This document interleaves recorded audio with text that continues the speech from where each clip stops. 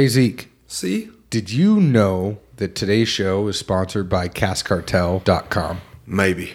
When you're sitting at home at night and it's late, the liquor store's closed, you're bored, you're on the couch, you're like, I'm all out of my Wheatley vodka, or I'm all out of my gin. You got to get more. Or maybe it's your whiskey. Whatever it is, CashCartel.com will get it shipped right to your door. They have some store picks, even though it's not a lot. There's some Breaking Bourbon picks on there. This is not going to be the place you go to get crazy bourbon and crazy whiskey. But if you want some good daily drinkers, be it bourbon, be it gin, be it vodka, tequila, mezcal, whatever it is, go to CashCartel.com. They are changing the industry standard. They're like the Amazon of the spirits industry. You know what that means, Zeke? I know what Amazon is.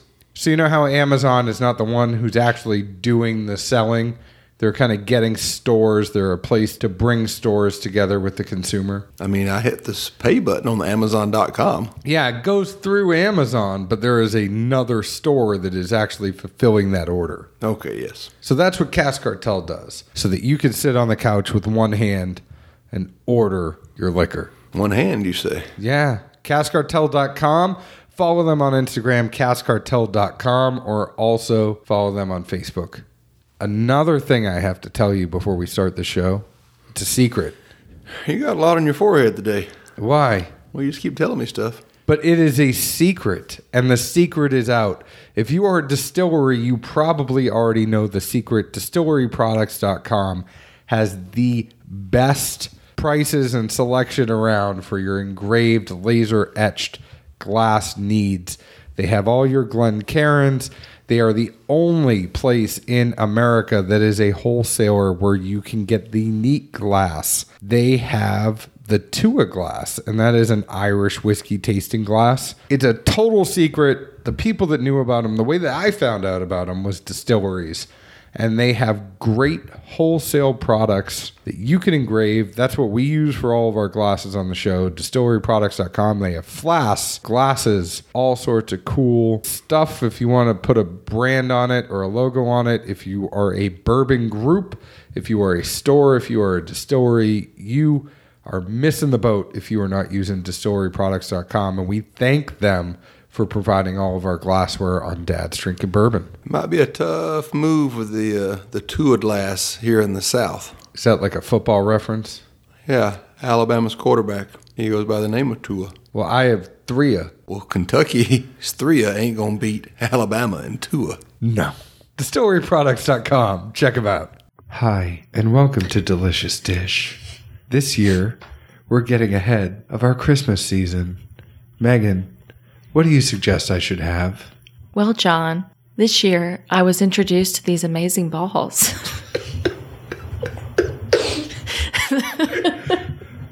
Really? And what are they like? They're sausage, so they're a little salty, but they're also a little odd-shaped. I can't. I don't know how they did that on SNL. I don't know either. I've watched it like countless times, and I mean the look on their face, like they look like they're constipated. Because like they're trying so hard. And Alec Baldwin's so great. I couldn't do it. Oh man. No, all right, let's talk about whiskey.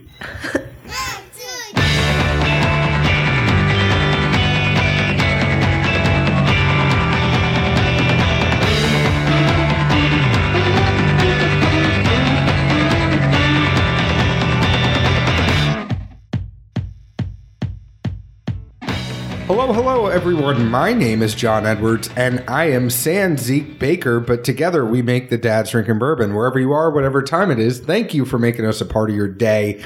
And it is a great day here at Dad's Drinking Bourbon because this is something I feel like we've had in the works for a couple of years. And it's never really been one of those things that it was always like, hey, if you come down to Memphis, we'll get this done. And then she has come up and been at the Whiskey House, and we missed her when she was there. We have the one, the only, Alex Castle, master distiller at Old Dominick in Memphis, Tennessee. And we also have the program manager extraordinaire, Megan Bridges, who was not expecting to be on the podcast tonight. We were sitting here as we normally do in the first hour of the show and realized that, you know what? Megan is funny as hell. And we have to put a microphone here because we would be remiss. We would lose out, Megan, if we didn't have you here. Thank you. But say hello, Alex and Megan. It is so great to have you here. I'm very happy that we were finally able to get this done. I'm happy we were able to make it happen too. Like you said, it's definitely been a couple years in the making, I think. But we have reviewed your whiskey You have. over the time, and it's great. I'm so happy you brought some more. We have a car full, maybe. That's absolutely a car full. Just Literally. just for 2 days, 48 hours. Well, if you need, like, I don't want to weigh down. You know, you get better gas mileage if the car weighs less. Exactly. So if you need me to hold some of it just for when you guys come back again. Well, yes, absolutely. Tell me a little bit about Old Dominick. I mean, we know that it was made in Memphis. We know that right now you're doing MGP. Mm-hmm. It is Domenico Canali. And in 1866, he had the spirits arrived by the rail. I am kind of reading the back of the label. Yes, you are. That's our story right there. That's how Pulling Station came to be. Tell me a little bit about how the distillery came to be and how you guys ended up first doing this at the end of the day. Yeah, so the story of Old Dominick kind of was put on pause at Prohibition. And in 2013, the current president, Chris Canali Jr., decided we needed to get back into Memphis. They kind of had lost all of their Memphis businesses and had moved out of it. And they came across a couple bottles of Old Dominick whiskey as well as the Dominick Toddy. And someone said, you know, you really sell that brand. People want whiskey brands right now. Sell it. And he thought about it for a minute and realized, no, I'm going to do this. I'm going to bring Old Dominick back to Memphis. This is going to be my legacy. It's what I'm going to leave my kids with. And so... Could he actually sell it at that point? Not to interrupt you. He probably could have. Just as a brand name, because 2013, that's when all of these whiskey brands were trying to take off. People were looking for names to throw in a bottle. He would have had to like trademark it or something. I would assume so. Yeah, I would assume so. It's like all those people that go on like GoDaddy and buy up all the domain names. Yeah. Yep. So he decided to do it. And really, I think he started just wanting to buy from someone like MGP and just do a private label. And somewhere along the lines, it snowballed. It just snowballed at a rapid rate to where we ended up with a just fully operational distillery in downtown Memphis with the idea of being mainly whiskey, but we also specialize in vodkas, about to release a gin, just came up with the entire bar program. You stopped at gin. Yeah. I do love some gin. Vodka, I don't get any flavor, but that's gin's the point. Great. Yes. That is the point. Thank you. That's the peanut gallery. Yeah. Thank you.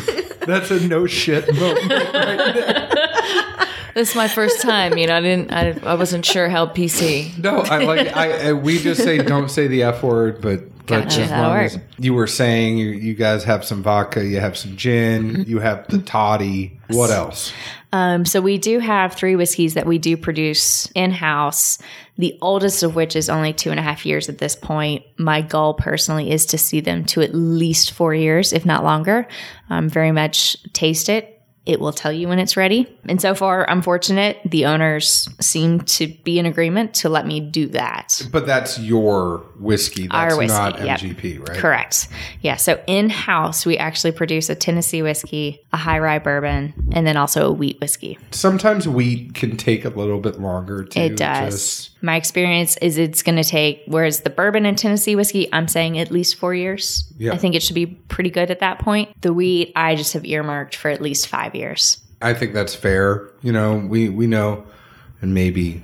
Yeah, you need to come down. It's a fun city. Try some of these early. Absolutely. And see. Come on down, because it's actually, that's one of the bottles we did bring you today was a special release to honor Memphis's bicentennial year. And you got one of those bottles, which you didn't even know that you were going to get one of those bottles. Well, no, I knew I was going to get one. No one else in the company knew.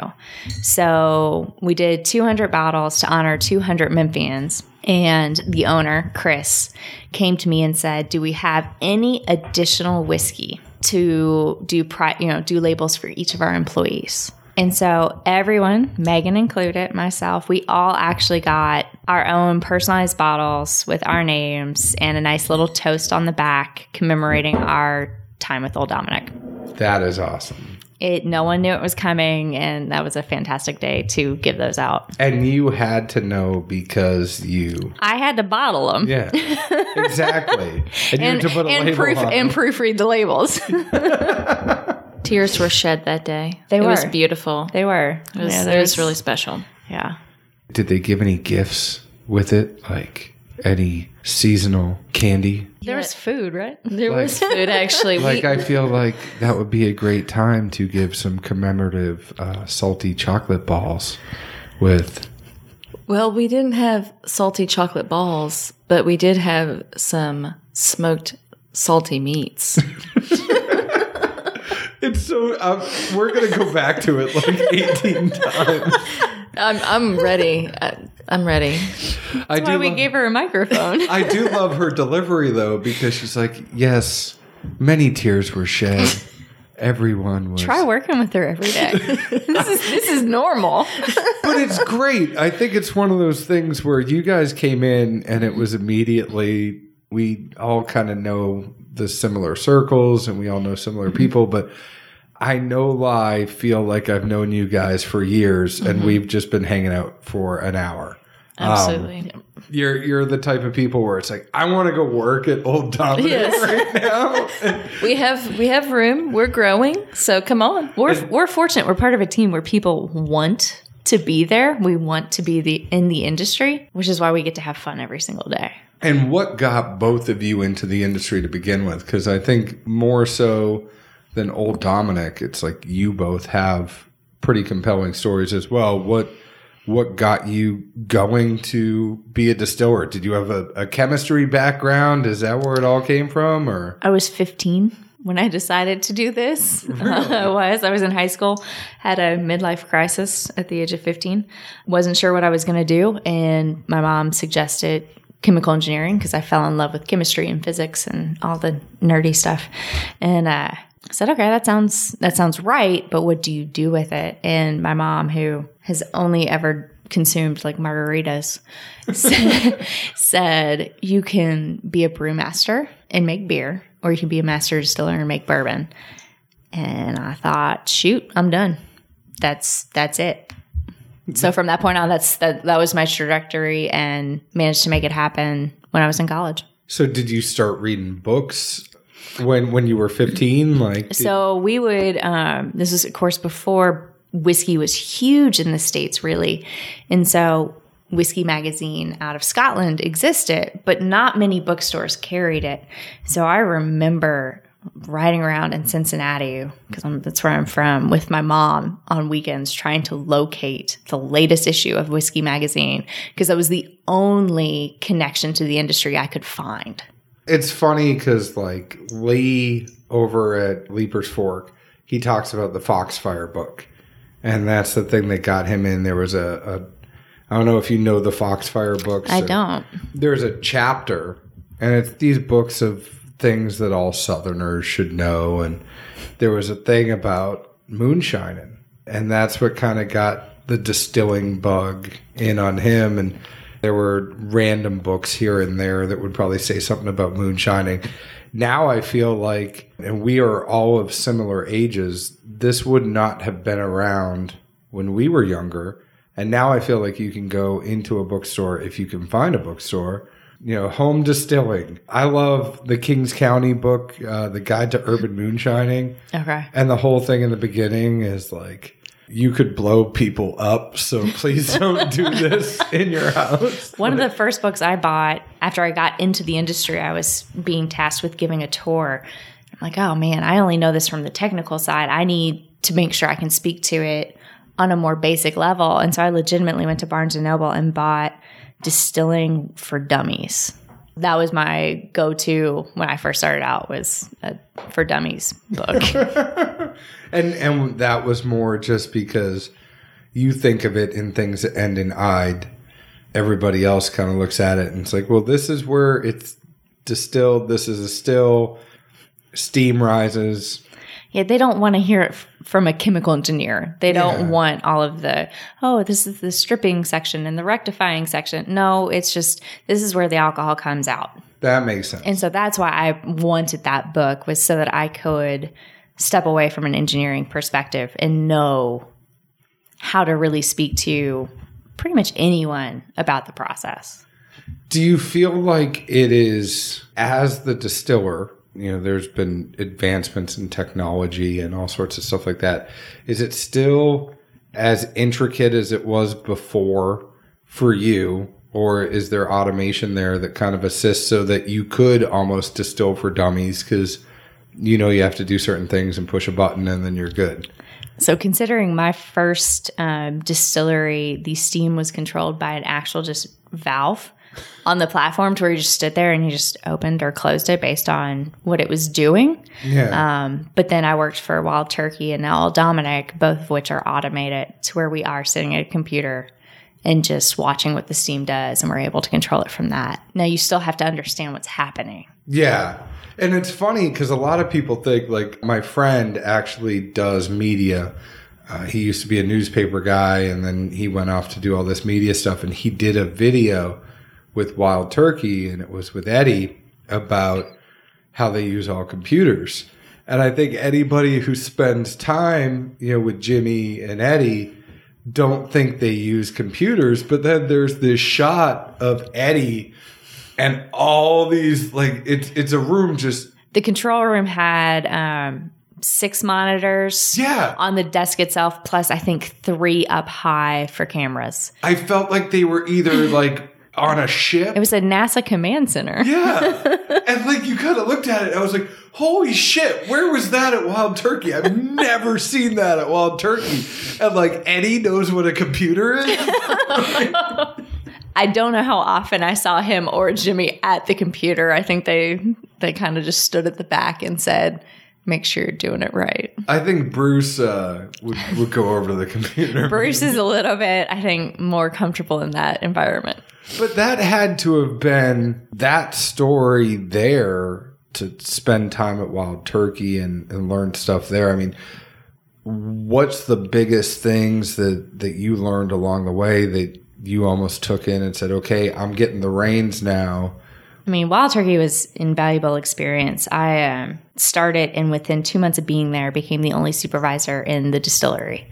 And so I became the senior supervisor very, very quickly. You had started since you were 15. You had more experience than everybody. I did actually get into the industry at 21. So I had been in it for a while, but I definitely got thrown into the deep end at Wild Turkey pretty quickly. But for me, it was learning how to manage such a large operation. I mean, it was 6 days a week, 24 hours a day. Fermenters are 30,000 gallons. And it wasn't just the distillery that we were in charge of. We were in charge of the dryer. I mean, it was such a huge operation. You learned how to manage chaos while maintaining quality, while maintaining, your sanity and just keeping things running.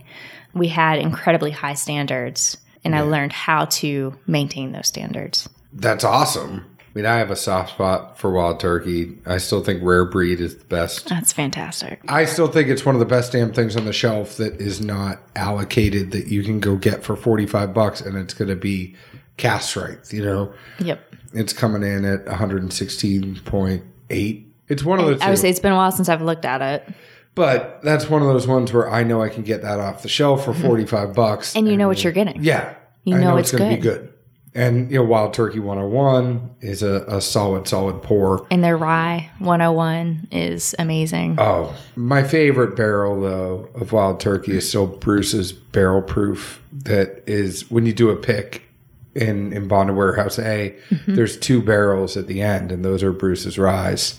And they'll open that up as you're leaving. Oh, and man. you get a little bit of thief of the rye. And then, having Cornerstone, I was like, oh, this has Bruce written all over it, that he finally got in Eddie and Mimi's head enough to say, all right, you can do it, Bruce. Like, you can finally get your rye. Now, when it comes to yours, what you decided to do here for Hoeing Station, which is your first release that came out whiskey-wise, right? Right. Yep. It's 100 proof, 50% ABV. It's MGP, and you did 52% corn, 44% rye, 4% malted barley. Did you get to pick that recipe? That is actually our recipe, our yeast, our barrels, and we actually took Memphis Water up to MGP because yes, we didn't, our kitchen was not ready, but we had all the ingredients to cook with. And so we used MGP's kitchen. That's actually an interesting thing that a lot of people don't always understand. And that's one of those things that I think kind of sets you guys apart. Setting things up still costs a whole bunch of money. And then a whole lot of time too. Whole lot of time. And I think what people don't realize is like, you could go buy a still for $400,000, but then it's $1 million worth of parts to connect to that still. So they're like, oh yeah, you just need a loan for $400,000 to get a still and then you're good to go. And it's like, yeah, but those valves and those computers and the pipe, just the pipe alone. At one point we used to say how much pipe we actually had in our building. And I forget what that number was. But it's insane, and most of it's copper. So it's like not your cheap. Intestine. Like it's when exactly you stretch out your intestine. It's exactly what it is. It's a mile. It's exactly what it is. It is a whole hell of a lot of stuff to set up a distillery. So you guys sat there and said, all right, you're basically running the show there, right? Yes, absolutely. Unlike some of the other people that might just say, oh, you have barrels that are 2 years old, 3 years old that are aging. How detailed did MGP let you get? Were you talking like how you wanted your grains cooked and when you wanted them cooked? We controlled every aspect of it. Yeah, that is 100% we controlled everything in that bottle. There's no retort for me to even ask a follow-up question for that because she just definitively was like, I own that shit. Mm-hmm. Like, I'm a boss. She is a boss. In. Now, you don't have to get into this, but I have to think they charge a little bit more for that than they do for the other stuff. I don't know what they charge for the other stuff. I know what we paid, but I have no clue what a standard... Well, because you also have to think, is it really any different for them to make this versus another mash bill and everything? Is it really different for them? As an IT guy, I would say that anything that's custom is going to be a change request. Well, they also tell us we have to make a certain amount, whether you want to make that much or not, you have to. So, and I learned that other people in the state that used MGP, and they're like, yeah, you can buy it, but you had to buy 25 barrels at a time. Yep. And they had certain set limits. I think it's going to be very interesting to see how things play out between them and Bardstown Bourbon Company. And you don't have to comment on that. The whole landscape is changing within the world of bourbon. So I don't, for so long, MGP had no competitors whatsoever because the existing distilleries were lucky to produce what they needed, let alone being able to produce for someone else. So for a place like Bardstown to come on and say, ooh, we can make whatever you want. I'm curious if MGP is going to have to change their tactics. And they're so transparent. I was wearing a Diapers Bottles Bourbon shirt in Bardstown Bourbon Company, and they were like, you're those guys. Like, come back. Like, they opened the door. They were like, come back. Let me show you everything that's going on here. Oh, that's awesome. Let's go into the lab. You want to try some of our new make. Here's our 95.5 rye. But then you also see, like, the 18 fermenters they have or whatever. We have a couple of stills, and then you see the schedule there, and I find it so crazy. What running Wild Turkey and Old Dominick, but like you have your schedule. You're running 24 hours a day. You only have to worry about the mash bills. Your biggest switch is probably switching from bourbon to rum. Yeah, at Wild Turkey, it was 2 mash bills. That was it. And they're like, all right, well, from 1 to 4, we're running Kentucky Owl. Then we're going to have an hour to switch everything out. And then we're going to Jefferson's.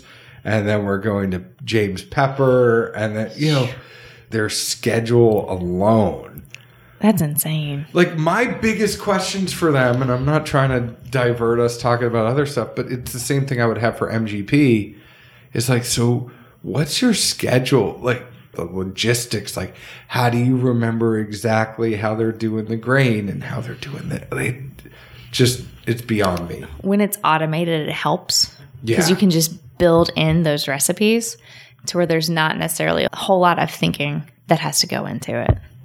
We've done a big diversion here. I was talking about Hoeing Station, and I like it. I feel like I need a pour here. Oh, I think so. How about you be a gentleman? Pour us all up.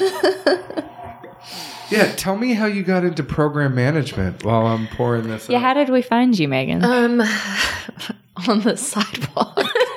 So you were using Microsoft Project, and you were using Microsoft Excel. So actually, Any Visio skills on there too? this is literally a new title that has come along. So actually, I started in the industry when I was 21 as well. But I was on the retail side of things. So I managed a liquor store for like 9 years. So before you know where the Pappy is? I have a little bit left at home. But that's all I know. That's the only one that I know of. I'm just kidding. That's all that retailers got. Is a certain. Where's the Pappy? Yeah, it was, I wish I had known then what I know now on certain things, because looking back, we actually had, and we were a smaller store in comparison to others in Memphis, but we did have some bottles that, man, they were steals and like literally just couldn't give them away. That's another thing is like, just because those ones are very sought after doesn't mean there's not a whole lot of other really good stuff out there. So, I learned very early on how to drink whiskey, thankfully, from my boss there. The best people do. Yeah. So I really wanted to work in this industry for a long time, like long term, actually. And I could never get with a distributor. I believe it's fate. Because when wine became legal to sell in grocery stores, I really started seeing the dynamic change. So I was like, oh, well, maybe I can get with just like one company. And during that time frame, I had met Chris Canale Jr., our owner, and he was saying, oh, yeah, we're opening up a distillery. And I was just like, okay. I should interject here and say that the liquor store she worked at was legitimately 4 doors down from where the corporate office is for our parent company. So when they needed something to drink, they were probably we were to see you all the time. And that's actually where I met JB. It was very serendipitous that I worked what there store for about were you at? 7 months. It was called Quench. It was across the street from the Peabody. I don't feel like that's like a liquor store. I feel like that's a store that's like, like, have you ever seen the movie? It had Luke Wilson in it, and they were all in the future, and everybody was dumb. Idiocracy? Yeah. Oh, my But God. what was the name of the energy drink? And I'm not trying to. Brondo? Yeah. The electrolytes, because that's what plants crave. Yes. Brondo. It's what plants crave. Or like there's a guy who's like, quench! He always says Carl's Jr. because he was getting money from Carl's Jr. So like he started panicking and like screaming, Carl's Jr. brought to you by Carl's Jr. There is something though I don't where know. they scream quench or there's something. Yeah, but like I always feel like there's a guy, like there should be a guy who's the like going background. to the gym. Who's like, Quench. come to Quench! Yeah. That's not what it was. It was a very, very quiet liquor store, almost like a library. Oh, really? That's what Yeah, it it was- seemed it was a very It's quiet very quiet store. liquor store. I don't know why I thought of like a roided out dude when I heard Quench. I mean, when you come to Memphis, I'll take you by there and you'll be like, oh, never mind. What's the place in Chattanooga? It's like Imbibe. Imbibe, yeah. Yeah. I feel like it's New York trickling down because I used to work in New York City and there's places there like Parm. And what do you get there? Oh, chicken parm. And then there's like one that's like burger. And then there's the meatball place. And Yeah, that's right. The meatball shop. Yeah, and it's very right, but- literal. it's right by the Thompson Hotel in New York City, one of the Thompson hotels, but it's the meatball shop. And it's like, what do you That get sounds there? wonderful. Yeah. It's really good. My brother lives up there and he said the same thing. He's like, it is absolutely amazing. But when I was up there last time, we just drank. drink. But the names are so literal because Yes. it's like Parm. You never have to question what you're walking into. Yeah. We literally went to a speakeasy that was called UES, which stands for Upper East Side, and that's exactly where it was. It was fantastic, though. Inside of an ice cream shop. Oh, It was Legit. awesome. there's one in Atlanta that's in a phone booth. I've been to that. Yeah. It was fantastic. How awesome. The phone booth was being painted when we went, so we couldn't actually access it via the phone booth. We just had to use our cell phones and call a different number. It was really disappointing. Yeah. We'll go back. And then they called up and they go, new phone, who did? So That's awesome. So you left Quench. No, I actually went back to the liquor store that I started in because he needed some help. He was a little upset that I left, but I was trying to pursue a different path in my career within the same industry. But anyways, he still appreciated me, and I was grateful for that because he was actually the one that got me into drinking bourbon and whiskey. So anyways, I started hearing about Old Dominick Distillery and Mr. Canale, and I literally sent him my resume. I said, I don't know what I have to offer you, but I would love to at least, get an opportunity to talk to you. And he held on to it for 8 months.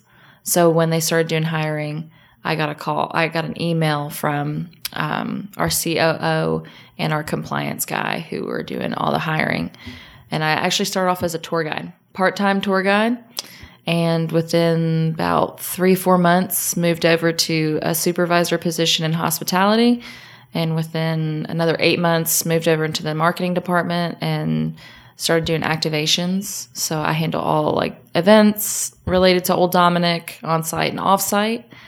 And then this past summer, I was asked if I wanted to help with new product development. I get to do the very public-facing events and get to talk about them. And then I also am doing the private things that nobody gets to know about except for us, internally.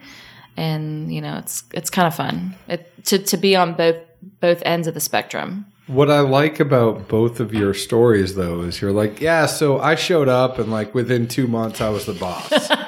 They needed a supervisor. We both kicked ass so much. Can I say it? I mean, it's PC. Yeah.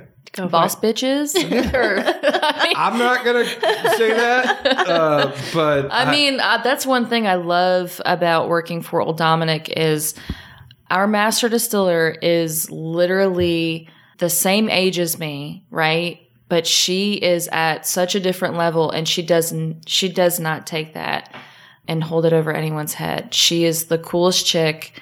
I really enjoy working with Alex a lot, and she's someone that I look up to. I mean, I just cut my hair because of her. Oh. Okay, that's bullshit right there. I just cut it off. But everyone's like, oh my God, you're gonna get mistaken for Alex. I was like, please, no, I'm not at her caliber of career by any means. I am so jealous of her hair though, because I used to be in bands, and if I had her haircut, Alex, your haircut would have been perfect for me. Thank you.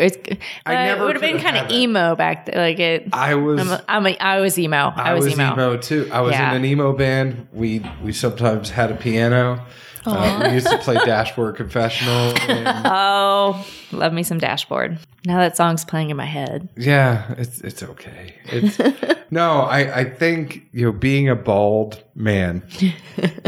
I think if I'm very jealous of both of your haircuts, but I just Alex has that haircut of all the emo band kids back in the day. Yeah, it's very emo. Yeah, I love it though. It suits you well. Not that you're emo, but you got good hair. Well, it's easy. I don't spend too much time on it. When you're in a still house where it's over 100 degrees, you can't have hair that gets in the way. Absolutely. And I also should mention, I hate mentioning this just because I feel like whiskey is a great equalizer, and it's never something, I just had Joyce Nethery in from Jephthah Creed. The reason I bring it up is I feel like Tennessee is kicking ass opposed to Kentucky right now, with having queen bees in the distillery and Yeah, you know, Kentucky's still an old,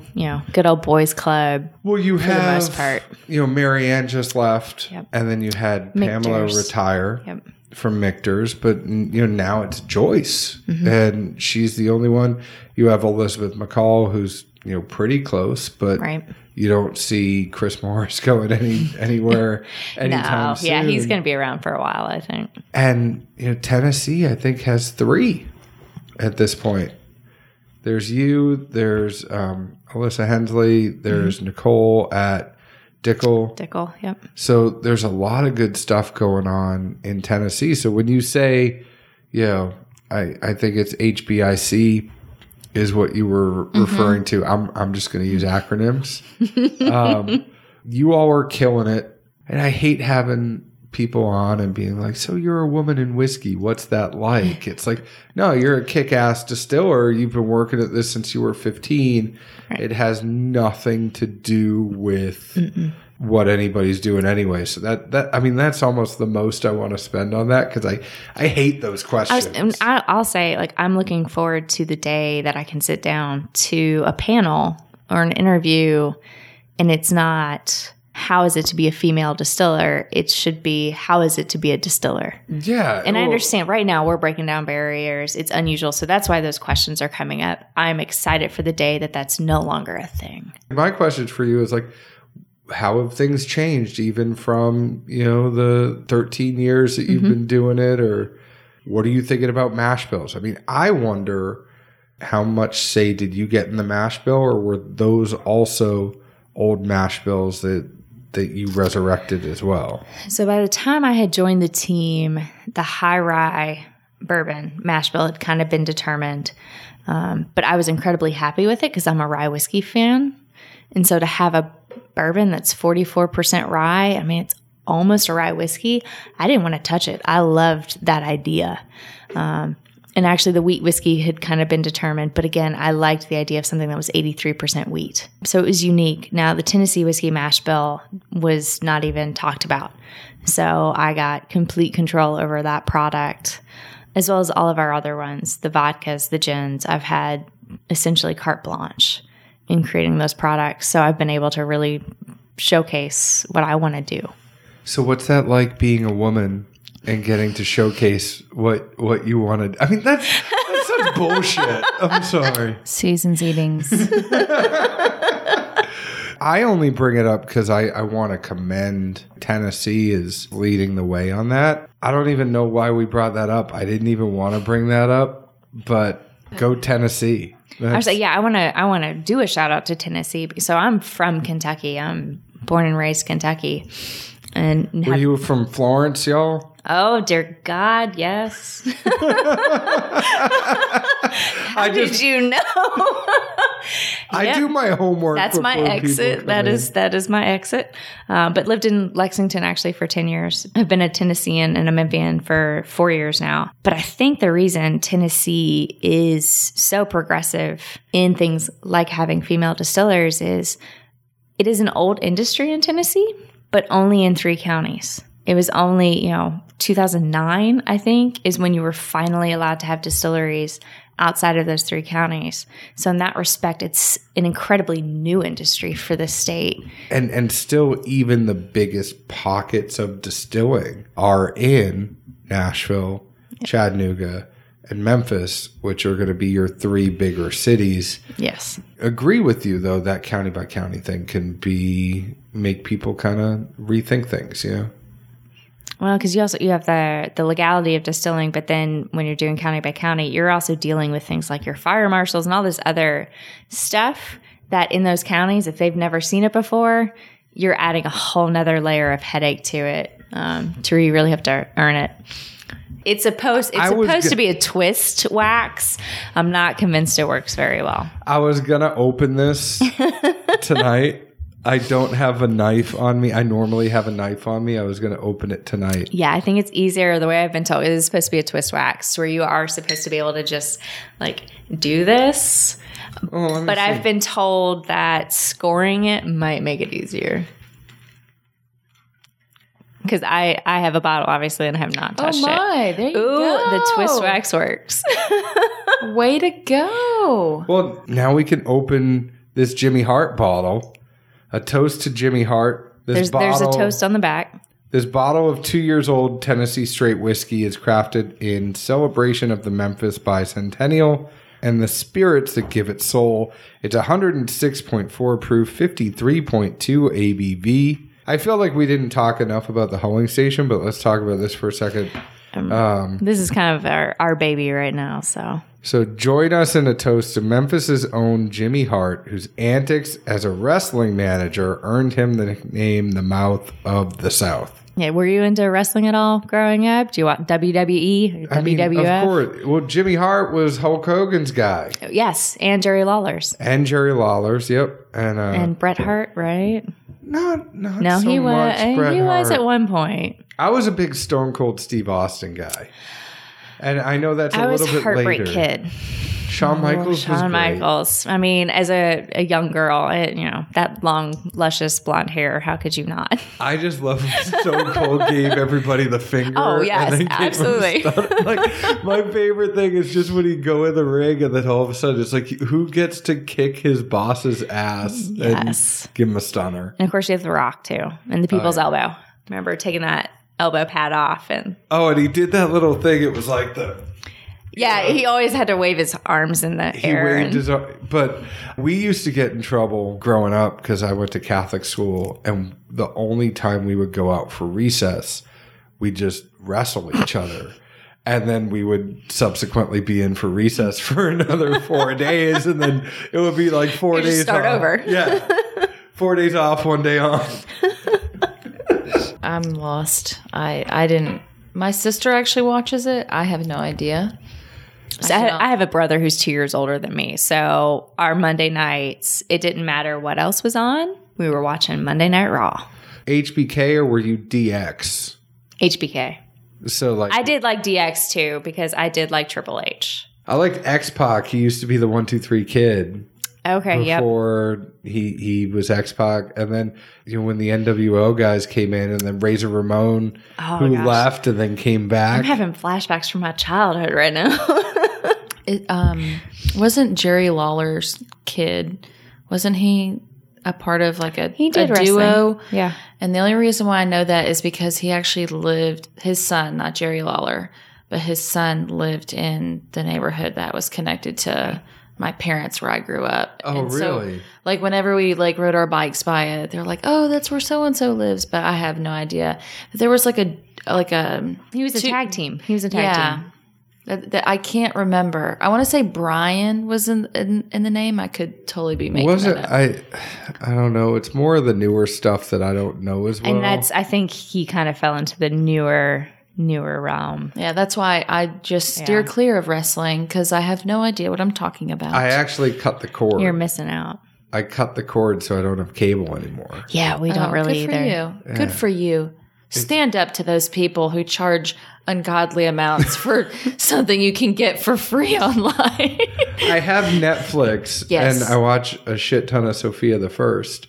But besides that, and Ladybug, Miraculous Ladybug. Oh. It's a French cartoon. Yeah, I don't know that one. That's cute. It's a French cartoon that's dubbed into like 8 other languages. Cool. So they're superheroes. So what can you say in French?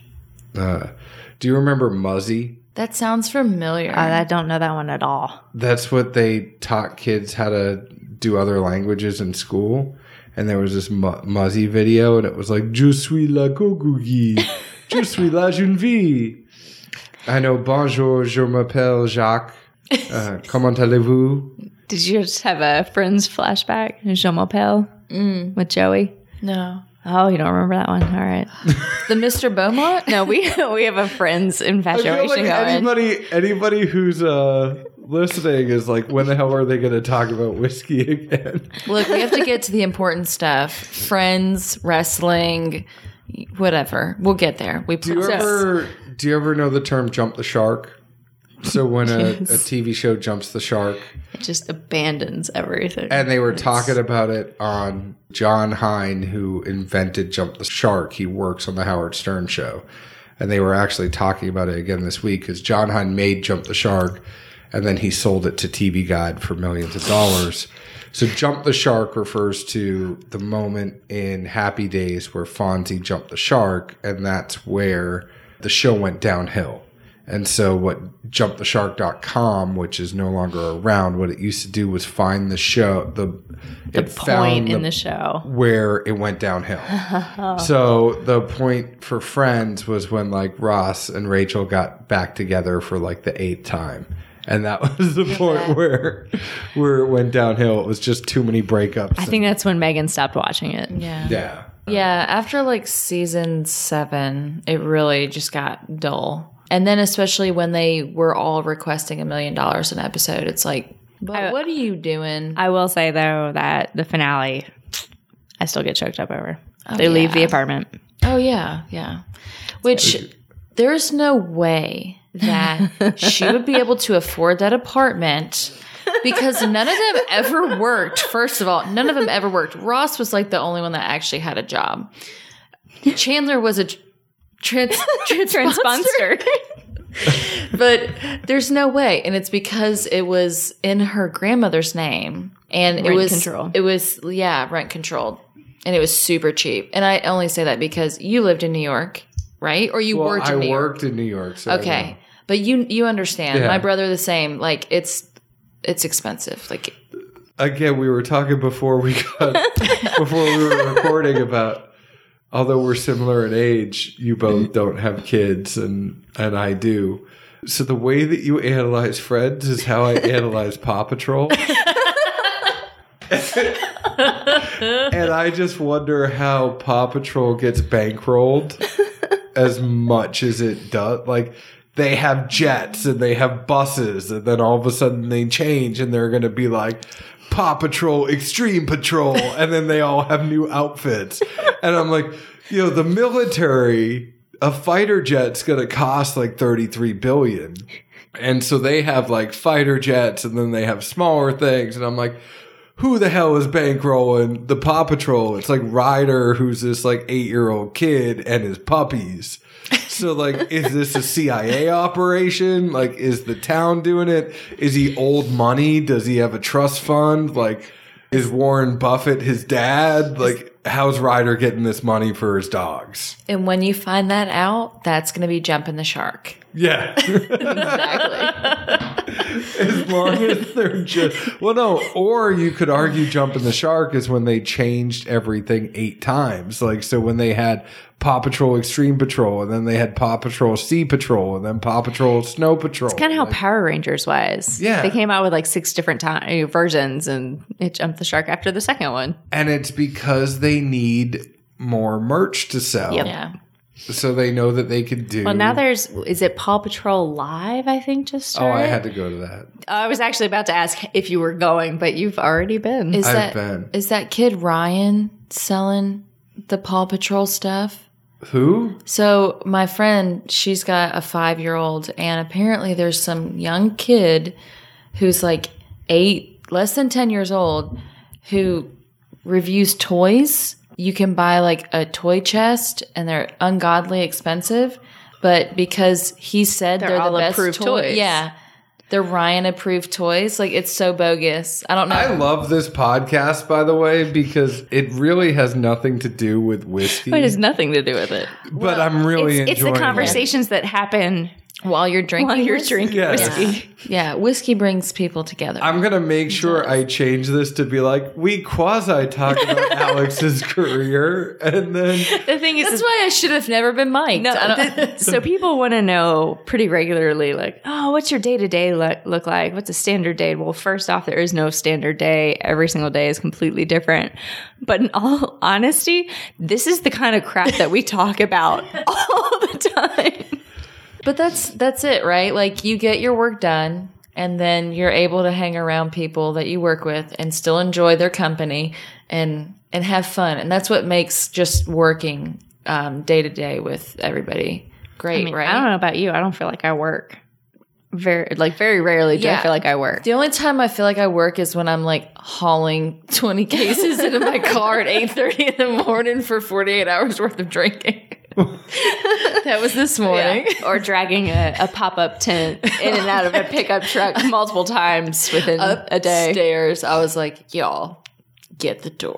Yeah, unfortunately, every house in Chattanooga seems to always have the steepest, most treacherous steps outside leading up to the front door.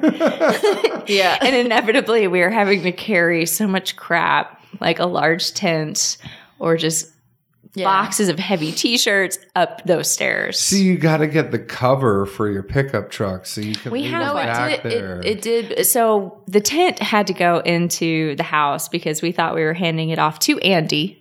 Oh. And then he decided after the fact that he no longer wanted it. So then we had to haul it back down the stairs back to the truck. Could he have hauled it back down? I believe Andy had a very late night. I made him take the trash out of the Airbnb. I was like, hey, dude, you got to take this trash out. Like, for real. Yeah. But yeah, I believe he had a late night. At one point in the morning, we were waking up one of our other colleagues, and you just hear him laughing. We're like, yeah, he's useless at this point. He's not going to help us with anything. I was, Andy's. That's the fun thing about old Dominic. Yeah. We get to travel and have too much fun together. way too much fun. And But if you're going to work with people, you might as well work with people that you have fun with, that you Absolutely. can sit around and talk about friends with. And you can, we wouldn't have been able to travel to, 5 different cities or something like that in 6 weeks together if we didn't get along. oh, yeah. Lots of miles in the car together. Yes, miles and flights. And I mean, She doesn't fly very well. But see, that's what old Dominic is for. So, pro tip, and I just said this on a recent show, you order one whiskey from the plane, whatever it is, because they frown upon you pouring your own samples. Yes. But then you bring some, sample bottles on with you, and you go down by your leg, and after you already order the one, you refill your own drink. And then they just don't know because you already have the Wild Turkey 101 there. If you're on Southwest, The problem is we literally touched down in New York and had to hit the ground running for events to where I'm not sure consuming multiple whiskeys on a flight was... She just needs 2 because she just needs enough.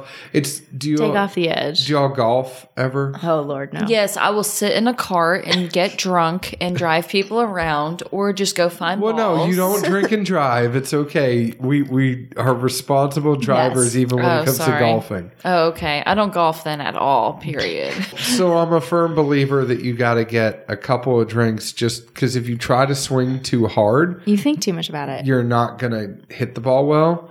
You just need enough to Loosen slow down up. your swing. I'm not that horrible of a flyer. It's just more or less like when I hit turbulence, I'm like, oh, okay. I'm not a big fan of We hit turbulence. Yeah. And I tell you what, when we landed, I needed about 3 whiskeys after that. I was like, good Lord, this is intense. That was a terrible So landing. all you need to worry about next time you fly, all you need to worry about is were the flight attendants seated or standing? And why is that? Because when the pilot says, sit your ass down, then you can worry about the turbulence. Gosh. But if they're still giving out drinks and you're hitting bumps, You're good. You're fine. Tell me that. Yeah. Just, you got to read the cues. Look, when you're starting to get worried, look for the people that work there. If I was at the distillery and all of a sudden some valve started going I'd look at Alex and I'd be like, if she thinks it's cool, I think it's cool. That's right. But I haven't seen that panic button get pushed yet. I hide it incredibly well. tell me about this toast to Jimmy Hart, because this is a 2-year. Let's. It's a 2-year high So rye. this is actually the Tennessee whiskey. So the mash bill is 75% corn, 13% rye, and 12% malted barley. So it's not your weeded Tennessee whiskey. It's just the This regular. is our regular Tennessee whiskey. So our wheat is just a wheat whiskey. It's not even a wheated Tennessee. So this is a completely different mash bill. But this is charcoal filtered because It it's is. Tennessee. Yes. So this was 2 years old. Normally, I would not be one to release a whiskey when it's young. But given the fact it's Memphis's 200th birthday, it kind of called for a special product. I don't get the citrus. Normally something 2 years old, I get a lot of citrus. Some people get like buttered popcorn. Mm-hmm. Absolutely. I don't get any of that. It's not coming across to me like, oh, this is super young. I don't know how the hell you did that. I honestly have been incredibly, incredibly surprised by how everything is aged in Memphis, because I'm with you. This is not what I expected when we decided to do a barrel at 2 years. But we've had a couple, what you would call honey barrels, that just have excelled in that terrific Memphis humidity. And are you finding different ways? Because what's your rick like? So we actually palletize everything. So we are a small production team. Up until a couple months ago, I was making do with 4 production assistants, to where the idea of having to roll barrels, we don't have the manpower for it. Plus, coming from Kentucky, I saw like the back injuries and things that took place in that method. And I didn't want to mess with it. And also, insurance sucks. Terrible. It's terrible. I constantly have to go through insurance surveys. I've also seen the studies where they've tried to do blind tastings of rick houses versus palletized, and how people are not actually able, like some of the best in the industry, are not able to detect the difference between the two styles. Yeah. So I can literally put 4 empty barrels on a pallet, strap them together, and never have to touch them again, and never have to put an employee at risk, and still have a product that comes out tasting incredibly well. But I also feel like the building makeup matters almost more if it's on its side or if it's on, so you guys, this is 106 proof. Did you proof this down at all, or is this? So we went into the barrel at 110 proof. Okay. So we kind of go a lower proof. But a lot of what determines your final proof, what comes out of the barrel, is going to be actually, I've learned, humidity. So you have alcohol soluble, you have air soluble, water soluble, all that kind of stuff. And Memphis, I thought I knew humidity coming from Kentucky, and Memphis has whooped my butt. It is terrible. Yeah. But it means that we are actually losing more alcohol than water. Well, and also I was talking to Greg Metz about MGP and the fact that they have a cement building that they are storing all the whiskey in. Yeah, their warehouses are interesting. They're losing proof over time opposed to gaining proof. So, as the longer that it's going to spend time in Indiana, the lower the proof is going to be. But if you were to be in a wooden rick house, you might gain some proof, actually having the air go through and some of that other stuff in there. So, that's why you'll see a lot of these 12-year MGPs that are like 98 proof. Right. Because they were sitting in Indiana longer. To me, whether you gain proof or lose proof, I don't want to say it doesn't matter, but ultimately for me, it's just... Does it taste good? Exactly. I don't honestly care what the proof is on the liquid as long as it's enjoyable. This is... Man, I can't believe... This is 2 years old. I'm still... I know you can't probably get this bottle anywhere anymore. I'm sure it's sold out. We actually do still have some available. We've been trying to control it, trying to make sure we can make the supply last through the entire bicentennial, so the whole year. So Memphis celebrated its bicentennial in May 22nd. Getting my dates confused. But Shelby County, the county in which Memphis is located, celebrates its bicentennial in November. And so it is really a year-long celebration. So we've actually been slowly releasing the product. So there is still some. It is only available in our gift shop. So you have to drive to Memphis. I mean, you didn't have to drive to Memphis, but... No, it sounds like I need to go back down and get another bottle. I mean, how much is this retailing for? It is currently retailing for $200 a bottle. So if you look at the bottle, you brought this down for us. You should, yeah. But if you look at the bottle, like I said, we did 200 bottles commemorating 200 Memphians. Every single bottle has all 200 names etched around the outside of the bottle. Each label is letterpressed. And you can using see it a right there. I believe it's like a hot print, or it was a technique I've never heard of. Our designer was thrilled about on the labels. And then, of course, dipped in wax. Each one comes with a commemorative Twist lapel wax. pin, twist wax, of course. But then you have the Nico TriStar lapel pin, and it was a fun project. So is that the rooster's name, Nico? Yes. So we have a mascot. It is a Dominicker rooster. And on one of the original pre-Prohibition bottles of the Dominic Toddy that we still have, there were 2 roosters. And someone pointed out to us that they were Dominicker roosters. So Old Dominicker. We decided there was something kind of cool about that. And so we kind of made him look a little cooler than he did back then. But then we decided he needed a name as well. And so we call him Nico. Going back to this 2-year-old, the Bicentennial whiskey, I can't believe it is your Tennessee whiskey. I can't believe I'm not even giving proper notes as I should for this one, and I'll have to come back to it. Oh, you have a whole bottle, so. But it's one of those things where I'm just so amazed at, like, I get a little bit of corn in there, but it's not a whole bunch of corn.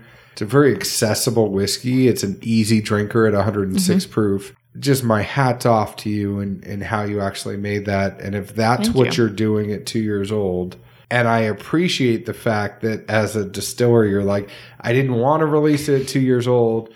This was I think there's too many distilleries that will rush to put something out Absolutely. young because they have to pay the bills or whatever they're going to do. Right. And you're being cautious. And yes, it's a bicentennial.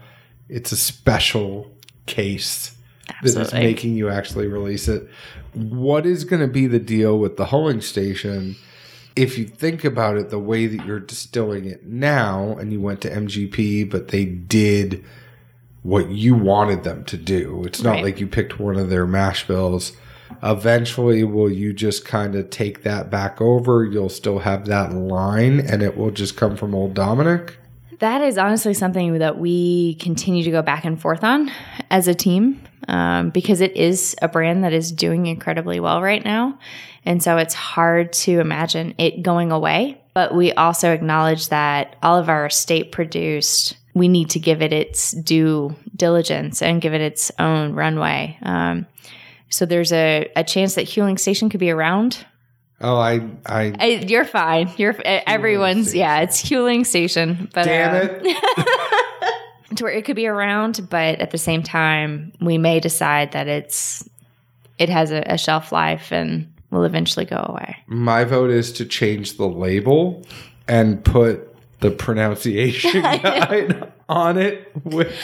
And I always hate it because everyone always mispronounces it. I've heard it so many different ways, and I don't ever want to correct someone on how to say please, it. But please, if I'm going to be sitting here like a jackass on a podcast for an hour and a half, and you're not going to, so the only reason I know the pronunciation is the story with Huling Station is that is actually, it was a building in downtown Memphis, and that was the building where Dominico used to actually bottle Old Dominic whiskey. And so this whole line was to pay homage to the founder of our whiskey line. I always like the name, like Domenico Canali. It is a good name. It's a good name. I feel like he just was a badass in his life. Like that's.